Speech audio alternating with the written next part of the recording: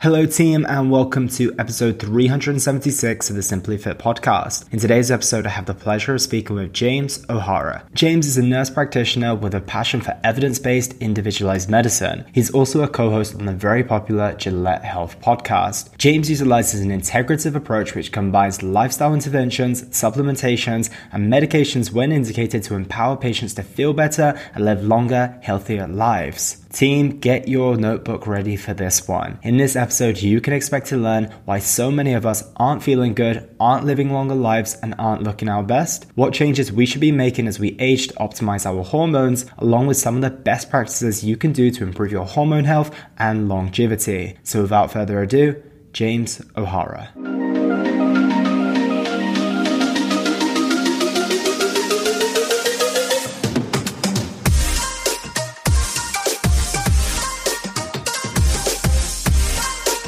James O'Hara, welcome to the show. How are you today? I'm doing great, Elliot. Thanks so much for having me. How about yourself? The pleasure is truly mine. I am doing really well, thank you. Excited to dive into our conversation. I feel that there's many different places today's conversation will go, but the first place I do want to start is your story and get to know a little bit about yourself first. For the listeners who may have not come across yourself before, who is James O'Hara and what is it that you do? Yeah, absolutely. So I am a nurse practitioner. So in my day job now, I'm in a private practice. I co-host the Gillette Health podcast, and I really enjoy putting out, no cost to consumer, great public health information, because there's a lot of information out there, and trying to provide some clarity and some balance to the information, help people understand what's actionable. But I guess how I got to this point, my health background actually goes all the way back to being on the patient side of things. So when I was growing up, I broke a lot of bones, ended up in a lot of emergency departments, orthopedic offices. I think at one point we're on a first name basis with the front desk at the orthopedic specialist. So I was on the patient side, and one of those experiences was particularly impactful. I had a fracture and ended up having a rod placement to stabilize the bone. And after that surgery, I developed a complication known as compartment syndrome. So for the audience or someone who's not familiar with the terminology, basically you have such a large amount of swelling that you cut off the blood supply to the distal portion of the extremity. So if it's at the forearm, you cut off the blood supply to the hand. Basically, within that compartment, you have swelling, compresses the blood vessels and the nerves, and can cause permanent damage. Unfortunately, I had a very good mother and a very good surgeon, one of which got me to the hospital, and the other did the surgery, and I didn't have any complications aside from some scars, which kind of remind me of how lucky and blessed I am. And that's sort of what steered me into medicine specifically. So I'd always liked the sciences, but that was such an impactful experience, being in the hospital and having that emergency surgery. I was like, I think this is what I want to do. Then I went on to nursing school and started off in orthopedics, given my orthopedic experience on the patient side of things. And probably the most interesting thing there was the sort of mindset shift that you see. And I think that's something that's still really powerful. I try to capture that in all the patients that I'm working with. Basically, these people came in and maybe it's a knee, maybe it's a hip, but they're used to kind of year after year that is getting worse and worse. And then their mindset shifts because they know, hey, I can have this surgery and it's going to be painful, but it's going to be a little bit better each day, instead of knowing that a year from now I'm going to have more pain walking than I did a year prior. So I think that was really powerful and something that really stuck with me. And then I pivoted into, cardiology. So I was working the majority of my RN career in a cardiology type setting, taking care of patients who were having heart attacks, having strokes, having open heart surgery. And it just kind of struck me. I don't know if there's a particular moment or just the cumulative exposure to it, but realizing that, hey, these things are about 80 to 90% preventable, and that people really shouldn't be having these events still, given everything we know about prevention. So that's sort of what pivoted me into prevention. And I guess the other side of my background, and as it relates to fitness, is I wasn't particularly good at sports growing up. I think swimming was my best sport, but that kind of peaked in elementary. So I wasn't a competitive high-level high school or college athlete. But then when I was in high school, I sort of pivoted into weightlifting and fitness and following some of the social media things going on there, because that's something that you can get better at with not a large time commitment per day, but with a lot of consistency over time. So that's sort of how I fell in love with the sort of fitness and resistance training and bodybuilding communities, things like that, because it's something that anybody can make progress, and it's a lot easier to do that than it is to shave time off your 100-meter dash or an example like that. Yeah, and I also find with the health and fitness side of things, especially in the gym, is that you don't necessarily, at least, well, if you want to be competitive, it's a different story, but to actually be very good at weightlifting or training,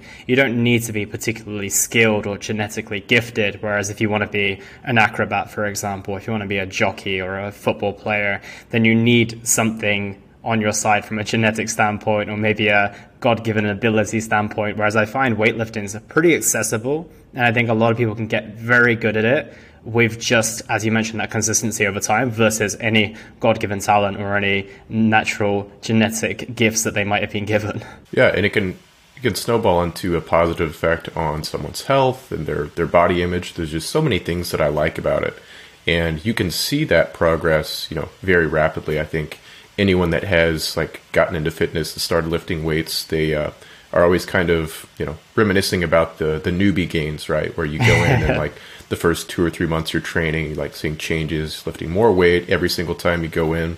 It's very exciting. Yeah, and you mentioned that you had some social media influencers when you first got started. Who were some of your influencers when you got started with bodybuilding, some time spent in the gym? I was just thinking back so long ago, but probably following some of the fitness YouTubers, the original guys, Thomas DeLauer comes to mind. He's been out there doing his thing forever, putting out a lot of good information.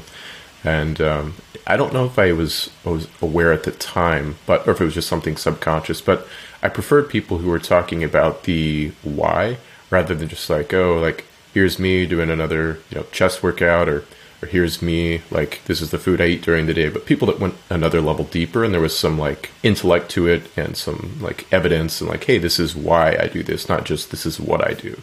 So people that put out the rationale along with the plan were the ones that I tended to follow. Sure. Yeah, I think we share some similarities from that perspective of our early influences on that front. And I'm curious to ask a question off the back of that as well. It's not often that we see people within your practice. I don't know if this is my lack of awareness, or maybe it's the reality of what I'm about to say, is that we don't see many people who do the work that you do on social media, sharing information, sharing it far and wide, and with such precise rationale as well to try and deliver as much truth to people to help them optimize their own health, optimize their hormonal health, and everything along those lines. So do you think part of that is because you gained so much information and value from the social media influence in the early stages, or is that something you've always had a passion to do? Because it's not often that we see it, is it? Yeah, I think that's true. If you look at the majority of healthcare providers, whether that's a physician, nurse practitioner, most of them are not out on social media. They're probably, head down in their day job trying to, help as many people as they can in whatever capacity they're working in. But yeah, I think it's probably was influenced by seeing some of those things. And it's hey, these people really helped me. And then, my goal was prevention. It's hey, how can we help as many people be aware of these things from a prevention standpoint? And then sort of you have this overlap with preventive health and then health optimization. It's kind of one and the same to some degree. Preventive is a little bit more of a long-term time frame. But yeah, putting out that information for people so that if people weren't putting out that information for me over a decade ago, I probably wouldn't have come across it. It probably would have been a much steeper learning curve in terms of health and fitness and all those sorts of things. So hopefully I'm doing the same thing and cutting that learning curve for people so that they can improve their health faster, or just be aware of some of these things from a long-term preventive medicine standpoint. Yeah, I feel you absolutely are. And that's my intention within today's podcast as well, is to dissect a lot of your knowledge and deliver it in real actionable pieces that people can take away. And obviously a big thing that you're always talking about is people feeling their best, looking their best, and living longer as well. I'm going to start with a really broad question. My plan is to start out here and zoom as far in as we can. So I want to get an idea of why are we not feeling our best at this moment? Why are we not performing our best? Why are we living shorter lives? I'm keen to get a broad idea of why that's the case right now in 2023. Yeah, I would say the biggest thing is probably nutrition, the basics, right? So I'd say nutrition is probably number one. The low level of physical activity, just looking at a population level, is probably number two. And then sleep I don't know if it's truly number 3, but I feel like it's kind of underrated. Like people will tend to neglect their sleep. It's like, oh, I can sacrifice an hour of sleep for this. I can get away with it. I'm young. I'll sleep when I'm dead. It's kind of a production-based mantra that's out there. But nutrition, like I think this was the Healthy People 2020 guidelines where they look at like what's going on with population health, and they have all these surveys. What are people eating? What are people not eating? And people really like to attack the like food pyramid, or now it's My Plate. I'm not sure, you probably have something similar there in the UK, like, hey, people should be eating this. And it's mostly now like, fruits, vegetables, protein, and then maybe a small amount of carbohydrate is kind of what the My Plate looks like. And it doesn't look fair. Terrible. Yeah. Yeah. But it's not what people are eating. So if we look at like these surveys and the population analyses, people are eating like 80-90% of people not getting recommended fruits and vegetables. Fiber intake is pretty abysmal, maybe 10 to 15 grams per day. And then I do think one of the things that's become more popular now is the protein intake. I think that's going to be beneficial for most people, especially if they're getting into training. It's going to kind of push the gas pedal on in terms of the progress that they're going to make. So I think that is a positive, and a lot of people are more aware of that now. There's a lot of, foods now that are like, hey, high protein, or things that are specifically lower calorie and higher protein. I think that's only going to do good things for population health. But one of the interesting takeaways from this, chart that I was looking at is really the only foods people are eating with much nutritional value are going to be like meat and eggs. So if I'm telling people like, all I care about is your cholesterol, cut out your meat and your eggs, they're probably going to replace that with like processed grains. So like whole grains get a lot of heat. It's kind of controversial. Some people do have like gluten allergy, like they have celiac, they can't eat gluten, or people have wheat intolerance, these sorts of things. But really it's like 80% of people are eating too many processed grains and not enough whole grains. So you look at like Pop-Tarts and Captain Crunch and those sorts of things, that nobody's fooled by the label that says, hey, we've got like 17 vitamins and minerals. It's like no one thinks that's a health food. We just kind of like rationalize it to ourselves. Yeah, no, that definitely makes a lot of sense. And what do you feel that the big thing is that's missing? Because realistically, if I ask a random person on the street now, if I was to go outside, and if you were to go outside, we would ask them, what is the challenge with your health and fitness at this moment in time? They would say, my food could be better.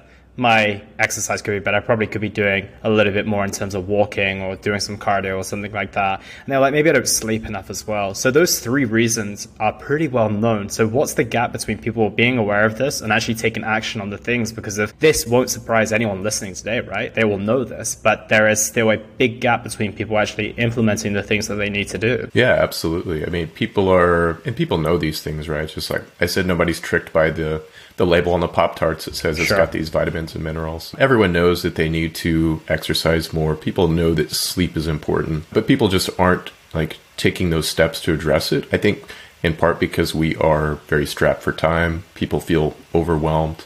They feel like they have to overhaul everything all at the same time. And I'm more of a fan of taking very small, actionable steps. So a pretty extreme example is a patient of mine. This is some time back. Like they're like, hey, I'm going to lose weight. So what do?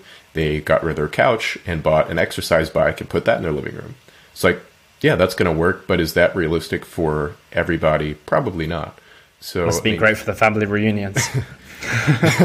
Yeah, exactly. Because there's so many social things where it's a sort of sedentary environment or a food environment, etc.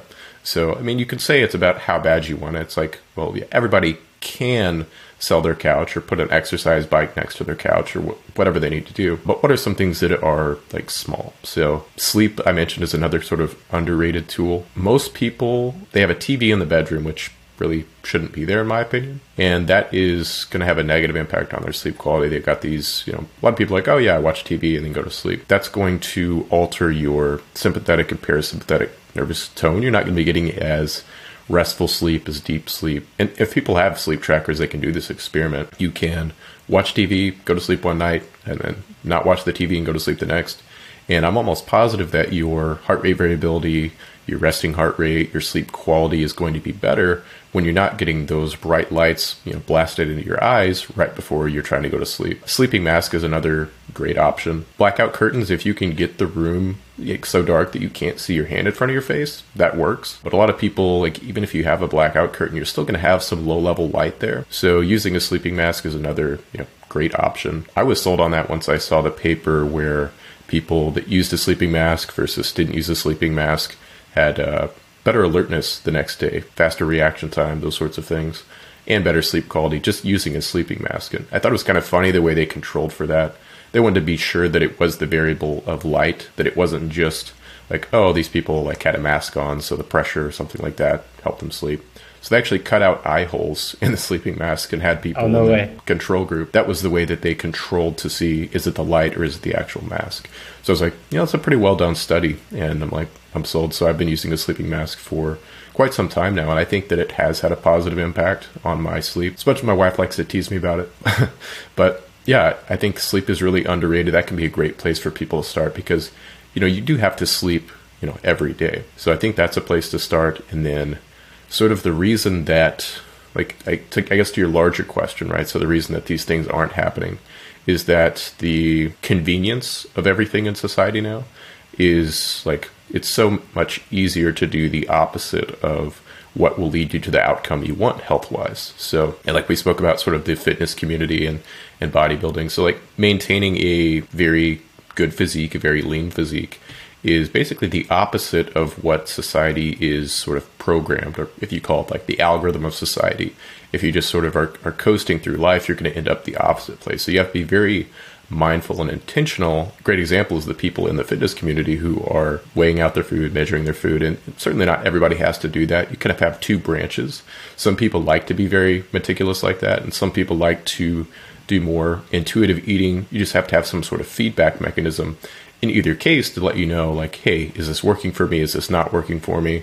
And then be able to pivot and change as time goes on to get to the goal you want to. Yeah, I love that. And I actually haven't thought of it from that perspective before, in the sense that the easiest thing to do is to become essentially overweight by circumstance more so than anything. If you literally just don't do anything and you go for whichever option is more accessible in life, 9 times out of 10, you're going to buy the cheaper foods, which are end up going to be the more processed foods, which are going to end up being detrimental to your health. You are probably going to sleep with the TV on. You always have to go out of your way to do things right for your health now. Whereas in the past, it might have been the opposite of that. You had to literally go hunt for your food. And then that's probably going to be protein based. It's going to be minimally processed because you went out and got it. And I know that we're talking many, many years back, but maybe even 50 to 100 years back, people would have been closer to the food that they would have been consuming as well. And that would have been the easiest way of doing things. It would have been, okay, well, this is the food that we have access to, which is only 5 miles away from home. But now it's wherever it comes from the world, and delivering from Uber Eats is much easier than going out to actually get my supermarket shop and everything like that. So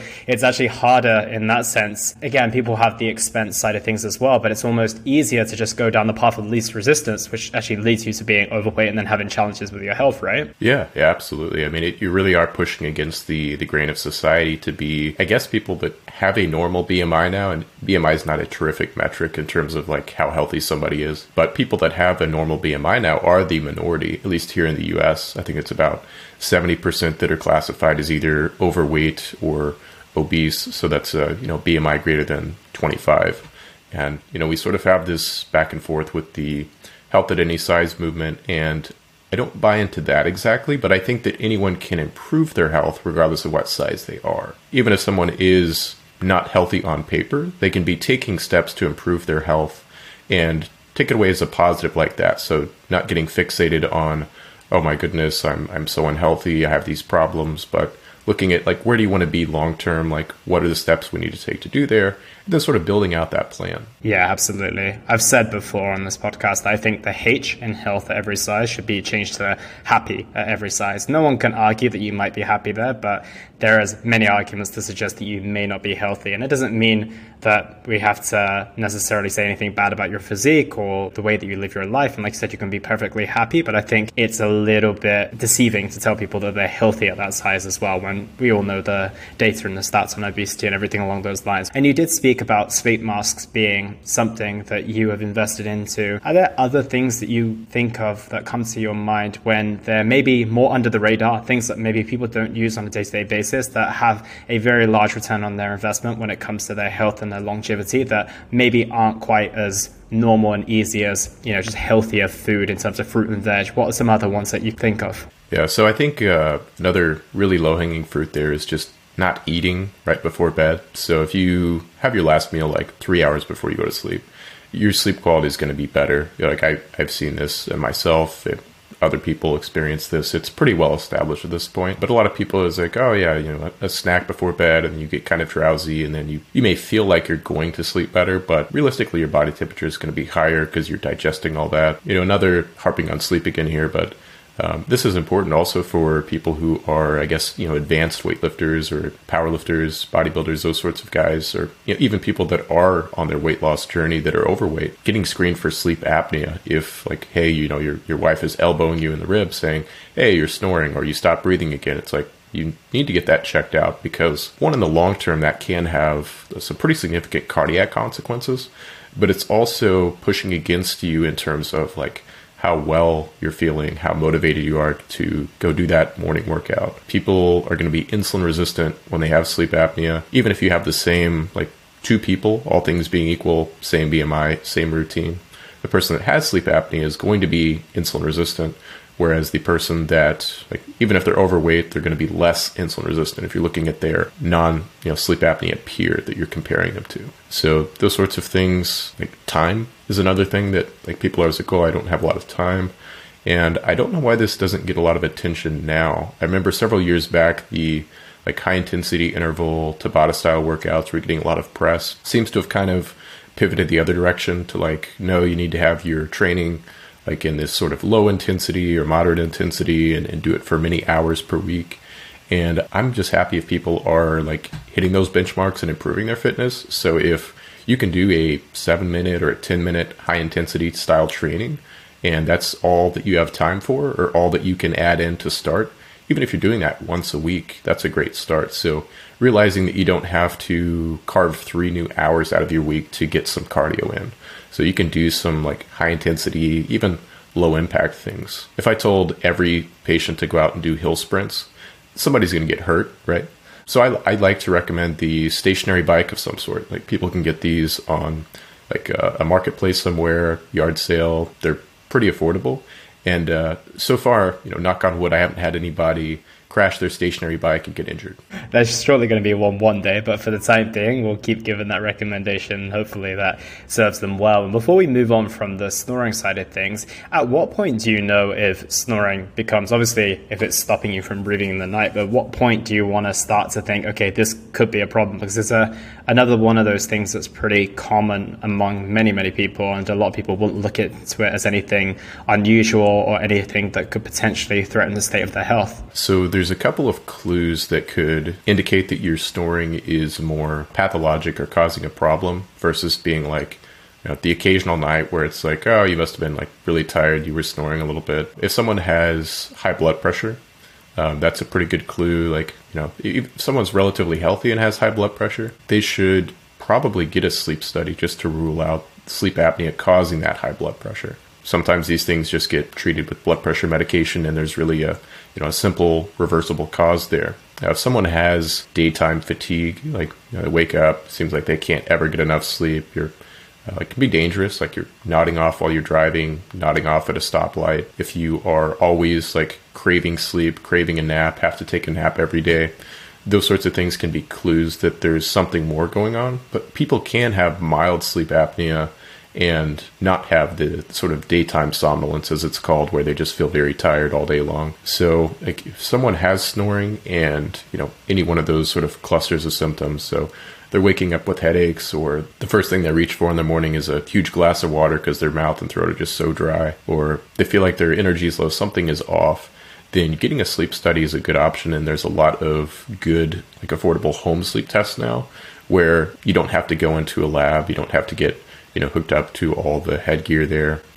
You don't have to go into the lab and have your sleep study done on the night that they're having a fire drill. That's actually happened to a patient of mine several months back. That's pretty horrendous. So yeah, definitely advisable to do the home tests as well. And we spoke about some things that could help with someone's health and their longevity. You mentioned some of the things that could be detrimental: TV in the room, eating late at night. What are some of the other very, very common things that we do on a regular basis that we might be overlooking that could be having a pretty heavy consequence on our health and well-being as well? Yeah, so I mentioned fiber earlier. Yeah, that kind of falls under the nutrition umbrella. I think not spending enough time like outdoors or in nature, and more so in like a long-term, time span. So it's like, yeah, if you're extra busy, 1 week, 1 week not spending time in nature is probably not going to have any kind of a harmful effect. But in terms of like a society level, like the amount of time we spend that is just like sedentary desk work, not being outside, like even if you compare like the example you gave earlier, now compared to 50 years ago, that's a staggering difference. And I think that has some impact on the sort of mental health issues that we're facing in like as a public health challenge. You see higher rates of these things. And I think part of that is good and that it's like accepted now and there's less stigma and people are seeking out help. But I can't help but wonder, like some of this has to be related to the, the way that we're living our lives and, the lack of time in nature. Like if you look at, couple of really interesting examples here. Traffic noise. Like you can just put people in the lab and play traffic noise, headset on. Their blood pressure is going to go up. They're going to have more of that sort of fight or flight response because we're conditioned like, traffic is stressful, annoying, etc. You have someone go take a nature walk or same lab setting, right? You have them listen to bird song. You're going to see markers of stress go down. Parasympathetic response is going to go up. And if you have people that are chronically like in that fight or flight state, then that's when you have people that say, I'm tired and wired, where they're sort of like on edge all the time, more anxiety. And when you have cumulative stressors, that's sort of the recipe that leads to depression. So if someone is already on edge and stressed, and then they have a major event or a series of major events happen in their life, then that's what can sort of tip the balance between someone just being stressed and then like going into depression and sort of the consequences of that. So I think that it's really important to be outside, get that time, even if you're just going for a nature walk on the weekend. That can have some really profound impacts in terms of just, the way you feel and kind of pushing that reset button so that you don't keep snowballing that stress and building that up internally. Yeah, I couldn't agree more. And I think the irony is if you told someone today there's some magic supplement that they could take and they can order it from Amazon, it's accessible in their country, they would be very, very quick to order that. But when you tell them to go do a nature walk, unfortunately, even though it's surely going to be far more impactful, it just doesn't hit home in the same way. And I think the challenge, as you mentioned, when someone goes through one of those really challenging life events and it tips them over the edge, is that I almost see so many people walking around with like theoretical buckets of water which are almost overflowing, and it's only that one thing that takes them away from putting themselves in a really, really bad position. So I think that taking on that advice on board, recognizing that it's probably more valuable than you truly think it is, could be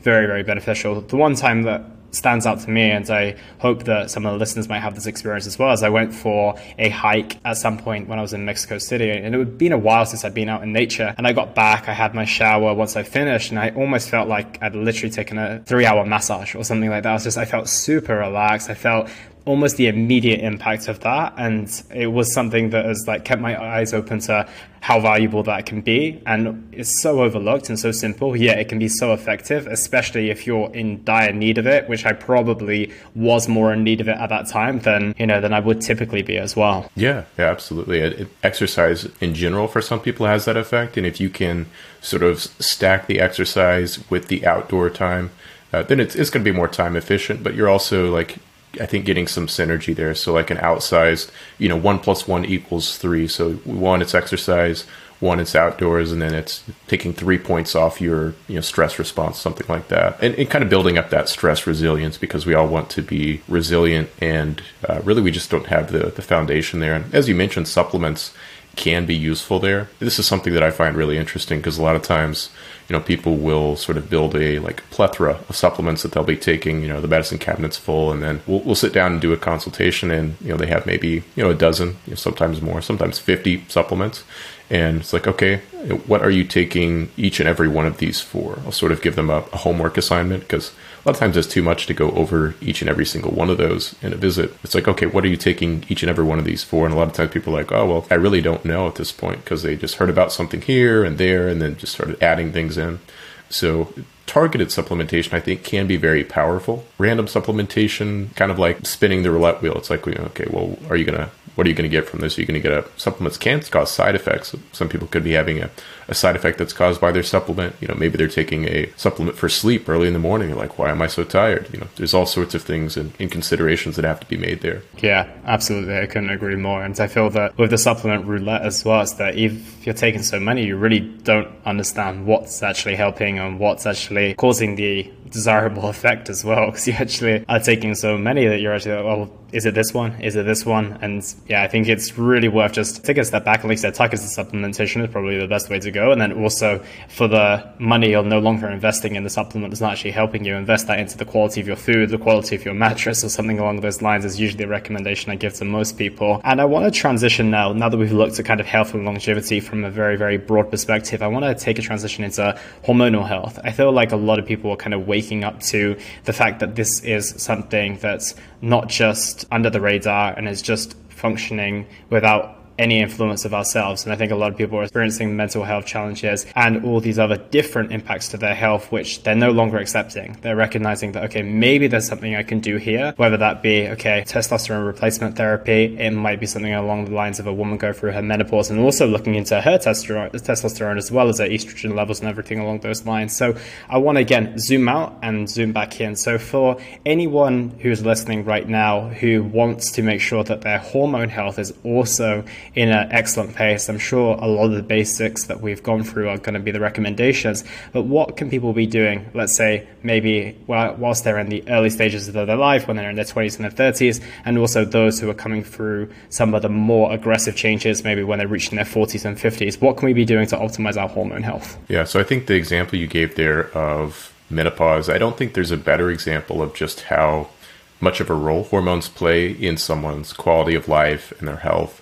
And by definition, hormones are things that affect multiple body systems. They have multiple targets in the body. So, for like traditional medicine to have kind of said like, oh, well, you don't need to check that, or you don't need to worry about that until menopause, it seems kind of silly. And I think that it's really just because like maybe people don't know what to do with those results. And a test is only as valuable as the individual interpreting it and then the plan that's built around that. So a great place for younger people, older people, wherever you're at, if you haven't gotten a baseline, great time to do that. So even if you feel great, you're killing it in the gym, like go ahead and get a baseline, get some tests, for men, you're not just like total and free testosterone, but looking at the sex hormone binding globulin. People kind of have a set point of how much of this binding protein they have. And that's sort of the issue you run into a lot of times in older men, and sometimes in this gray zone where men are in middle age and maybe they go get just a total testosterone checked. It's like, hey, you're at 600, things look great. But they may have this SHBG, this binding protein that's crept up over time, and maybe their free testosterone is actually hypogonadal. So that would sort of be the exception to the rule. But sort of the selection bias that I would see in my patient population of people that are actually struggling with some of these things, like a lot of the symptoms of low testosterone can overlap with depression. If you pick those specific people, they probably are going to have a higher incidence of something being off there. Sometimes people think they have low testosterone, and then they turned out, like, get some blood work, turns out they're profoundly hypothyroid. It's not a testosterone issue at all. Or maybe the testosterone is low because they're hypothyroid. Or maybe they have a pituitary tumor. So you want to be like looking at all these potential causes. A great thing for someone to look at is like, if they have a confirmed low testosterone, then going back, checking it again, because you can have a one-off where you didn't get a great night's sleep, or if someone gets their testosterone checked at night or after a large meal, it's going to drop a bit. Like that's going to give you a lower testosterone in the blood work. But then going back and looking at prolactin, which would be a sign of a pituitary tumor, or iron studies to make sure you're not iron overloaded. Again, those can both be reversible causes, things we can fix. That's sort of your due diligence if you're checking testosterone. And it's not just limited to men. Actually, out of the UK recently, there was a paper looking at the benefits of testosterone replacement for women outside of libido. So these were just, self-reported things that women experienced when they were on the testosterone. So it wasn't like, a randomized double-blind trial of any sort, but basically they had improvements in, mood, in energy, and sleep, memory. And it wasn't like 100%. So it was like maybe 30% saw benefit here, 20% felt like their memory was better. But these are some of the additional things, whereas we tend to just think of testosterone as the libido hormone, but it really does so many more things. And I think the UK there may actually beat the United States in terms of getting some sort of approved testosterone formulation for women. So there's been tons and tons of studies, and a fact that I like to put out there is at this point testosterone is more well studied in women than Viagra was in men when it got its approval. So you have a lot of great long-term data, great safety data, and still no approved formulation because people still kind of think of it as, oh, it's the male hormone, or all it's good for is libido, those sorts of things, kind of the stigma attached to testosterone itself. So getting a baseline is particularly important for both women and men, making sure you have sufficient, calories is one, and then dietary fat would be another. If you're like looking at optimizing your natural hormone production, dietary fat sort of acts indirectly as a substrate for that, or a signal for that. People's testosterone levels will tend to go up as they increase their dietary fat. Now, you can have sort of the opposite effect if you're looking at a woman with a condition like PCOS or polycystic ovarian syndrome, which on a side tangent is not a great definition because it's kind of a messy diagnosis in terms of the criteria there. But if they're on a high carbohydrate diet and they're insulin resistant, then they can actually have a higher free testosterone because that's going to lower their sex hormone binding globulin. So they may think, oh, well, I shouldn't go on a high fat diet because then my testosterone is going to go up. When in reality, in their case, the most important thing is reversing that insulin resistance so that they kind of restore that binding protein and are able to better regulate the delivery of androgen to the tissue. And there are supplements that can be like very helpful there, and probably even more helpful in terms of like being targeted than some of the medications that are used in things like PCOS. Not that medications are like always good or always bad, but there's different tools that can be used in specific situations. And what type of tools would you say are going to be helping in a situation like PCOS, for example, outside of raising the dietary fat? Typically, it's like you said, like a lower carbohydrate type diet. You're going to have less spikes, less insulin production, which is good, at least in the short term. Like people, I don't like to overly restrict people. I think long term, people can build things out to a more well-balanced diet long term and find out like, hey, what is how many carbohydrates are optimal for you or can you tolerate? But from a supplement standpoint, there's a lot of good data supporting things like omega-3s, myo-inositol with a little bit of D-chiroinositol, like a specific ratio there of something like 4 grams of myo-inositol to maybe 50 or 100 milligrams of D-chiroinositol.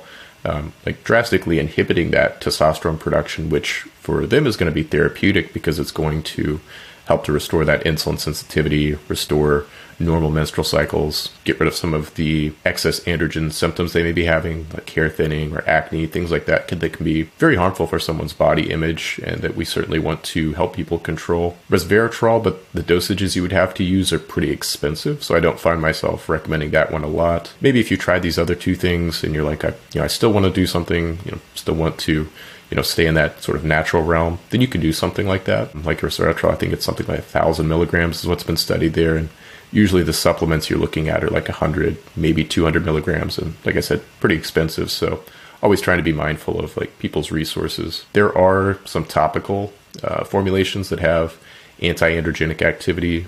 There's like ketoconazole shampoos that have been used for some time for like sort of global hair thinning. It's actually an antifungal shampoo originally, but it has some anti-androgenic activity in the scalp.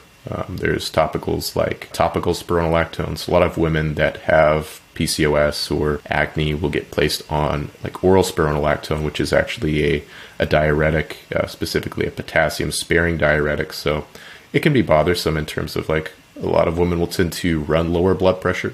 So it can sort of exacerbate or make worse that, where they may be like, oh, I feel more dizzy now. I stand up and I get lightheaded, or I have to pee all the time, or the potassium levels start getting elevated. So using a topical, you can kind of bypass some of those negative systemic things and still get that localized effect that you're looking for. Yeah, it's really valuable stuff. And coming back to getting your blood work baseline, in the UK, if you go to your GP, it's pretty hard to get anything comprehensive on that front unless you genuinely have a quote-unquote problem, you're going for an issue. So if someone is looking to get their baseline hormone profile looked at, what type of things should we be looking at? We've mentioned free test, testosterone, we mentioned prolactin, LH, I think you might have mentioned as well. What other things should we be looking at on a hormone profile? And how do we go about interpreting that? Or should we not even be interpreting that ourselves anyway? Yeah, always good to, like, if someone goes and gets these results and takes them to their primary care provider, generally they're going to be able to provide a interpretation of those to some degree. Now, there may be a case where they don't see the difference between a high normal testosterone and low normal testosterone, just like they wouldn't look twice at a white blood cell count that's low normal or high normal. So if your white blood cells are at 4 or at 7, it really doesn't matter. But that can be different for hormones. That can be different for your iron levels. You can have an iron deficiency without anemia that could be causing your fatigue, and that's your problem. It's not a hormonal issue. So basically, ruling out other causes, and specifically for women, so we address when they should get the blood work done and what specific things to look at. In addition to the testosterone, looking at progesterone, estradiol, and specifically day 21 would be the perfect time. Day 21 of the menstrual cycle would be the perfect time to get that blood work done so that you're catching that progesterone spike. In reality, I have a little bit more flexibility there. So we're assuming if someone has a normal 28-day menstrual cycle, day 1 is the first day that they start bleeding. Then between days 19 and 23 are going to give you a pretty good idea of where your progesterone spike is. And the reason that can be significant is if you have a woman in even their 30s, but definitely in the 40s, a lot of times you can see that progesterone level start to fall off before their production of estradiol does. Same thing for the testosterone. So maybe their testosterone level starts to fall off, but they've still got plenty of progesterone and estradiol production. So that can be a consideration, again, the timing. And, almost always we're having people get the blood work early morning, well hydrated, empty stomach. Some people are like, oh, I didn't have anything to eat or drink. And then they go in and they're dehydrated. It's not a great experience for getting the blood drawn. So I always emphasize well hydrated, but not having a big breakfast and then going in. Some other things people might consider that are sort of outside of how you're feeling now sort of range. But, like I mentioned, the iron levels, that's something that people can accumulate too much iron, especially if they have certain genetic tendencies. Looking at genetic markers, things like homocysteine or lipoprotein little a. Lipoprotein little a at this point is kind of a one and done. You check it once, see if you have this atherogenic lipoprotein that could speed up the process of atherosclerosis, plaque buildup in the arteries. And if you do have that, then you want to be more aggressive with lowering things like the LDL, the ApoB, exercise, assuming all those foundational things are still in place, right? And then the homocysteine is sort of the more important piece in my mind. I don't know if you've had anybody on that talked about the MTHFR mutations and methylation. These are SNPs in 2 genes that drive methylation in the body. And the homocysteine is the endpoint that I care about. So people will tell me that I have this mutation or that mutation, and I'm checking a homocysteine on most people regardless, because I want to see is that at a good level. So the most compelling data for me is not the sort of correlations you see with heart disease, because there are some correlations there. You can't say direct causation. But with the looking at long-term cognitive outcomes. So one of the good studies there is older adults. They stratified them by their homocysteine levels, and they found that if you had an elevated homocysteine and it wasn't even an abnormally low B12, it was something that was in the lower third of the range, then those individuals had a greatly increased rate of brain atrophy. So high homocysteine, low B vitamin, definitely bad. We're all going to lose a little bit of brain mass, but you want to hold on to as much as you can. So for that reason, I think it's another great test for people to check. And then the way you fix that is fairly simple. I mean, creatine can be helpful a little bit there. And then adding in the methylated B vitamins, even regular B vitamins will lower it to a degree. It just seems like the methylated versions, based on the data and patients we've treated. And we see that pull down the homocysteine level, and our goal is to have that level below 9. Long story short, basically we shouldn't be interpreting our cells probably because we're not going to see half of the things like someone like yourself will see. But I think, as you mentioned, like a good place to start is just having those baseline numbers, kind of getting an idea of knowing the difference between a high normal and a low normal as well, because I think the how you feel scale is probably the most important thing when it comes to hormones as well. Because realistically, if on paper everything looks good but you're not feeling good, then there's something else going on there that could be looked at and should be looked at as well. So yeah, I'm glad that you've given that perspective as well. And one thing that I'm hearing a lot about recently and is on the minds of many people as well is hormone disruptors, the things that we come across on a day-to-day basis, the plastic bottles, the receipts and all those type of things. How important are they in terms of actually taking those things seriously versus how much of that is us overthinking that these things are actually more impactful than they actually are? Yeah, so it is something that I think about in terms of like hormone disruptors. Probably the biggest one out there is going to be obesity. Not talking about the environment, but talking about what is having the largest effect on like hormone dysregulation at a population level. But to answer your question about these things in the environment, some of the preclinical literature there seems to have a pretty profound effect.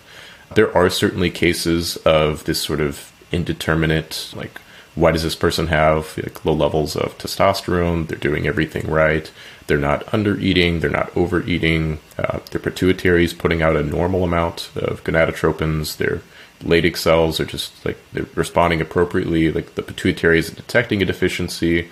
It doesn't look like it's testicular failure. There's sort of these gray area cases. And to be honest, I don't know if endocrine disruptors are affecting that in the population level to a large degree. But if the question is, would I rather have like more or less BPA in the environment? The answer is always less. And again, the industries that have sort of phased these things out, they're not particularly well regulated because the industry is always going to be a couple steps ahead of the regulatory bodies, if there are any. So even though like your water bottle is plastic and now says BPA free, we don't really know if the like new plastic or whatever's being used there is like 100% safe. Basically, I tell people don't overthink it, but don't go out of your way to heat up everything you're eating in plastic. Just kind of have a balance, do what you're able to do. And I still think the best defense against endocrine disruptors and like basically any insult to the body is going to be exercise. If you know you're going to be exposed to these things like endocrine disruptors and glyphosate, which again, we don't know necessarily like short term, it seems like there might be some small effects or even a neutral effect. Long term, I think there's still a question mark there. And would you rather have more or less of that stuff in your food supply? The answer is probably less, just having things as natural as possible. But your best defense is going to be exercise and some of these foundational things that we've gone back to. So, I mean, there's all sorts of things there in the environment. There's the pharmaceuticals that are in like the water supply that I don't think it's clear at this point can be filtered out. I mean, there are very minuscule amounts, but again, we're sort of being exposed to all these things. And there's even some thinking in the obesity medicine field that there's some sort of a metabolic toxin or some substance that has acted at the level of the hypothalamus that's disrupted our satiety response, and that's maybe not the contributing factor, but a contributing factor to like what's going on at a population level and why people are gaining weight. Again, it does come down to the calorie balance. It's a very simple answer at first hand. Again, there's so many different factors that go into that, and there may be some evidence there someday. Right now, I don't think there's a compelling case to say that, oh, this is exactly like the reason that we're having these like widespread population issues and hormones are dysregulated, etc. But it is something that I think about and something that we should probably do our best to avoid things like the receipts at the store that they get printed off. So definitely don't lick it, don't rub it in your hands, don't do anything like that doesn't make sense to do. But if someone hands you a receipt, if someone hands me a receipt, I'm not like freaking out saying, get that thing away from me. I don't overthink it, but it is something that I do think about and think at some small level has to contribute to, like, even if it's not every case, there's probably a case out there of someone who is particularly sensitive or susceptible to these things, where it has caused an issue, because just because something doesn't happen to 50% of the population doesn't mean that there's not a single person out there that's had an adverse effect of something. Absolutely. And what I was just thinking as you said that is that if someone is experiencing some challenges with their hormones, maybe they're experiencing low testosterone and everything that comes along with that, maybe it's a good idea, like you said, to stop heating up every single thing that you eat in plastic. Maybe it's a good idea to maybe not work out the checkout in the store, handing everyone their receipts, or at least put some gloves on or something along those lines. Obviously, there's going to be people who are more susceptible than others, and it definitely makes sense that if you feel that you're within that realm, then probably a good idea to avoid those as much as possible. And one of the last questions I have for you today, is because we've covered a lot from a very foundational level, which I'm super pleased about as well, is supplementation. We haven't spent a huge amount of time going in depth there. And when it comes to hormone optimization, I know this is going to be a very broad question, but if we are looking from a very baseline level to look after ourselves, maybe we're a man who want to keep our testosterone in the best possible place, or maybe we're a woman who's approaching menopause and wants to make sure that everything is as in equilibrium as it can possibly be from a hormone perspective. What type of supplementation should we be looking at that can be kind of generic, is the word I want to look for, in a sense of what can we use as baseline supplementation without getting too specific into whether we have specific problems or not? Yeah, so if someone, let's say they have a normal testosterone level and they want to augment that for whether it's exercise recovery or libido, or they're trying to improve energy levels, these sorts of things. From a natural perspective, the Tongkat Ali is probably the most well-established in terms of the literature and having the studies to support it. And the dosage there is somewhere between usually 400 to 800 milligrams, assuming that it's a 2% uric elmanone extract. So people may see some supplements that are like 80 milligrams and think, oh, well, that's a weak one. I don't want to get that. I'd have to take 10 pills, or maybe they take 10 pills of that one. But it's actually standardized to be a higher percentage extract. So that's something to be mindful of. The reason I say that's a pretty compelling case to be made for natural optimization is that it's worked in younger men, in older men, and in women. There's studies to support increases in testosterone in all three of those populations. Something that is sex specific would be DHEA. So for men, DHEA doesn't seem to do a lot for testosterone levels. Sometimes it can be used at higher doses to try and knock down the sex hormone binding globulin. If you're saying, well, you have plenty of testosterone production, let's see if we can just decrease the SHBG and then get more of that testosterone to the tissue and kind of resolve things that way. That's when it can be used in men. But in terms of increasing the total testosterone, you may see a statistical change there, but it's not clinically significant. It's not adding 100 or 200 points to anybody's testosterone. For women, DHEA can increase the free testosterone pretty significantly because they have less relative testosterone. Testosterone is still the more abundant of the sex hormones in women, more testosterone than estradiol. They actually have more DHEA than just about any other hormone, but you add in supplemental DHEA, and a lot of times the free testosterone will improve in women. And the caveat there, or where people need to use caution, is that just because it's a supplement, it doesn't mean that you can't have side effects.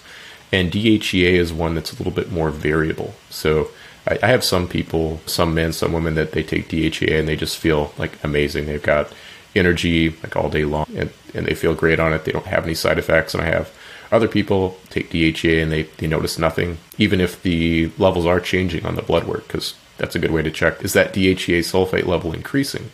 And then I have other people where there's some people that don't feel anything, and there's some people that they don't feel any better. They just get side effects. They just feel irritable and get a face full of acne. And they're like, this stuff is terrible. Why would anyone take this? So it's not laser sharp or not extremely precise, because it can convert to either testosterone or estradiol in the tissue. And at this point, it's kind of difficult to predict who would do well or who would not do well with that. Kind of hand in hand with that, people are looking at a lot of times testosterone to augment their exercise intensity or recovery. And there are some staples there, creatine being one of those. Omega-3s are a little bit underrated in terms of being probably not anabolic, but anti-catabolic. There's some data where someone gets an injury, for example, and they're in a leg immobilizer, and it seems to have a protective effect, using a high dose of omegas to offset some of that muscle mass that would be lost while someone's injured. So I think that can be a consideration. And then one that I've been reading a little bit about recently is capsaicin. So this is like the spice that is in chili pepper, red pepper, etc. They're looking at this as a supplement to potentially reduce the exertion that people feel, like your RPE. So like how many reps in reserve you have when you're lifting weight.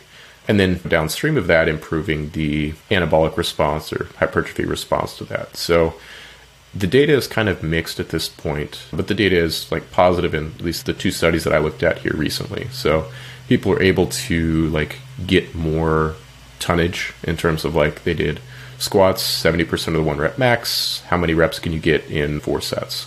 And the group that supplemented with this capsaicin, like pre-exercise, lifted more tonnage.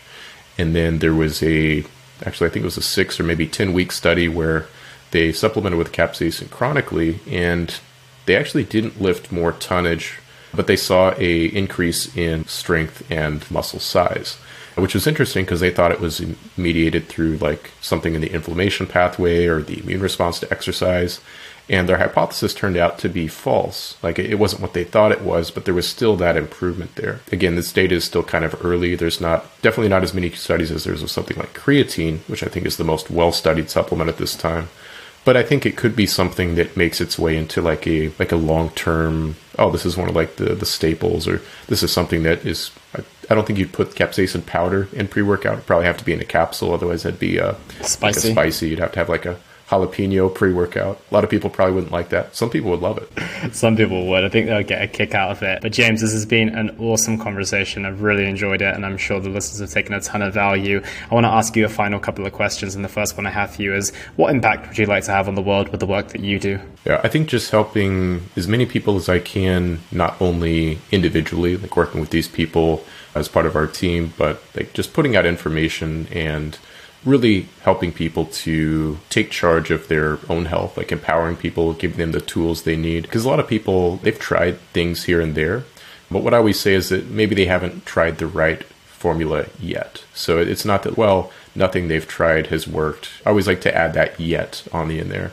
because there's always more things that can be done in terms of the like lifestyle interventions, supplementation, medications. I think there's like always room for improvement, like regardless of the state of health somebody's in, and you can always build things out. Like fortunately, people usually have a lot of time to play with. So even if someone's in their 40s and 50s and they think, wow, I've really neglected my health, it's definitely not too late for that person. You can still really improve your health. And I'm sure you've seen this working with clients. And where is the best place for people to find you if they want to keep up the work that you're doing, James? Yeah, so I'm on Instagram at James O'Hara NP. That's probably my home base in terms of the information that I'm putting out. And then I co-host the Gillette Health podcast. That's on all platforms, then on YouTube as well. And then if people want to find out about the clinic and the United States here, that's GilletteHealth.com. And there's also an option for people to order their own blood work on that website as well. Because a lot of times, like you mentioned, it can be difficult to just get your primary to get a good comprehensive panel, or what they may consider a full panel is not necessarily what that individual is looking for. And do you do consultations for those who are international outside the States? Not as of yet. It would just be something like health coaching, but for me to do a consultation in the medical sense, it's kind of a gray area. So it's something that we may explore at some point. But as of right now, no. Good to know. Well, James, thank you so much for your time today. It's been a super interesting and very insightful conversation. Yeah, it's been a ton of fun. Thanks so much for having me. The pleasure is mine. Thank you.